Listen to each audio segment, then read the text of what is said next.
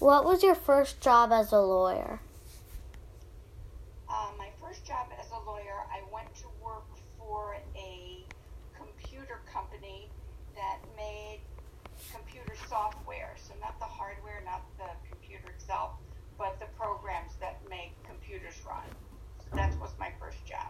Cool. Why did you choose to do that kind of law for your first job as a lawyer? Okay. I decided that I wanted to work for a company rather than to work for a legal office, because I thought the job would be more 9 to 5, more regular hours, and my children were still at home, and so I wanted to be able to take care of them. So I went to work for a company, and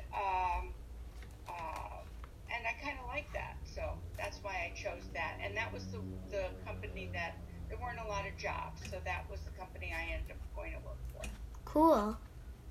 What is or was your second job as a lawyer? Or if you didn't have one, can you tell me more about your first job as a lawyer? Okay.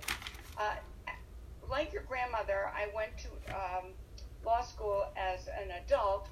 So that was my only job. I worked there for 20 years, and I helped to write contracts, and then I helped the software developers with the work that they did to make sure that it was legal, that they weren't taking technology that didn't belong to them. And ultimately, I started working with how we were going to protect that technology so other people wouldn't use it without paying us. Would you do that for other things like the logo or only the technology? I did it first, that's a good question. I did it first for the technology, and then as my company got bigger, we realized that we needed to protect the names of the computer programs as well as the information that was in the computer programs. And so that's how I got to work in that field, which in the legal business is called intellectual property. So I help both the developers and I help both the people who were selling or marketing the computer programs. Cool. What is one thing you like or liked about this job? I like working with the computer developers. You know, it's funny, Aura, I'm not a technology person, so I didn't really understand what they were doing, but I did understand what I had to do to protect what they were creating or what they thought up. So I liked working with these really smart people, and I found it interesting, and I learned some things that I didn't know beforehand. Cool. I actually really like working on things like on technology, and it's cool how you decided to do that job even though you didn't like technology as much. Exactly. You know, Aura, what I would tell them, that you're right, what I would tell them is they did their part of the work, the technology part, and I would do my part, the legal part, and so it was really a team effort, which was kind of nice too. Yeah.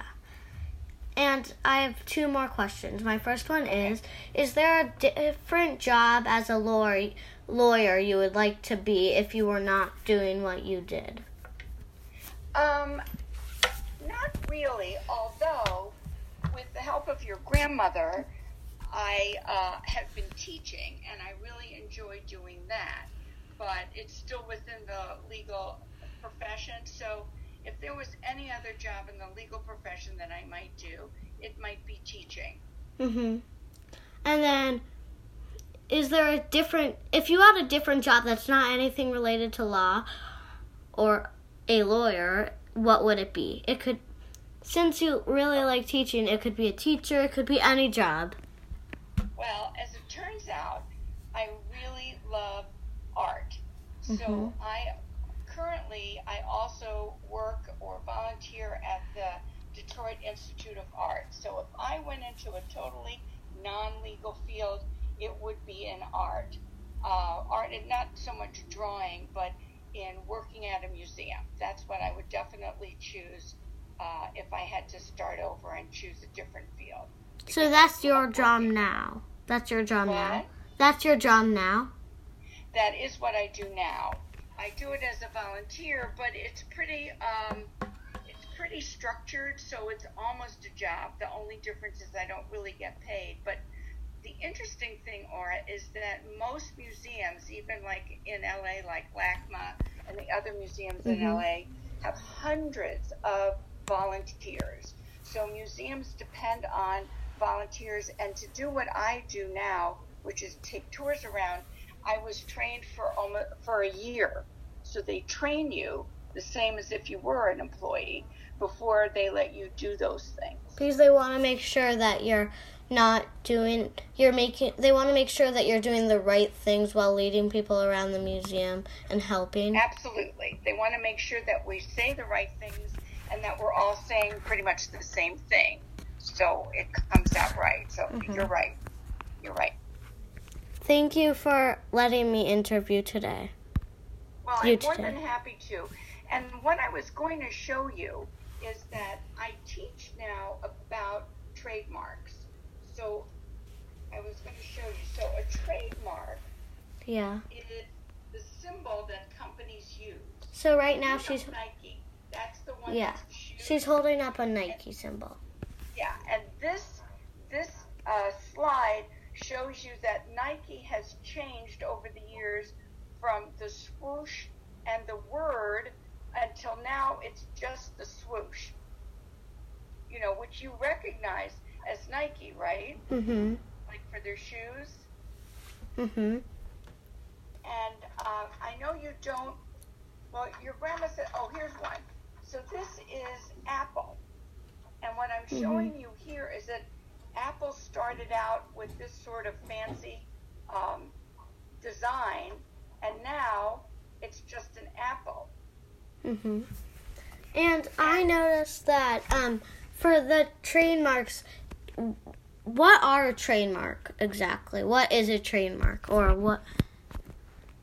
Okay, a trademark is a symbol that that represents a company. And what I was just showing you, like the Apple one, because all of the business now is worldwide, companies are looking to make symbols represent them without any English letters. So, for instance, Nike, I have McDonald's here, that's not right.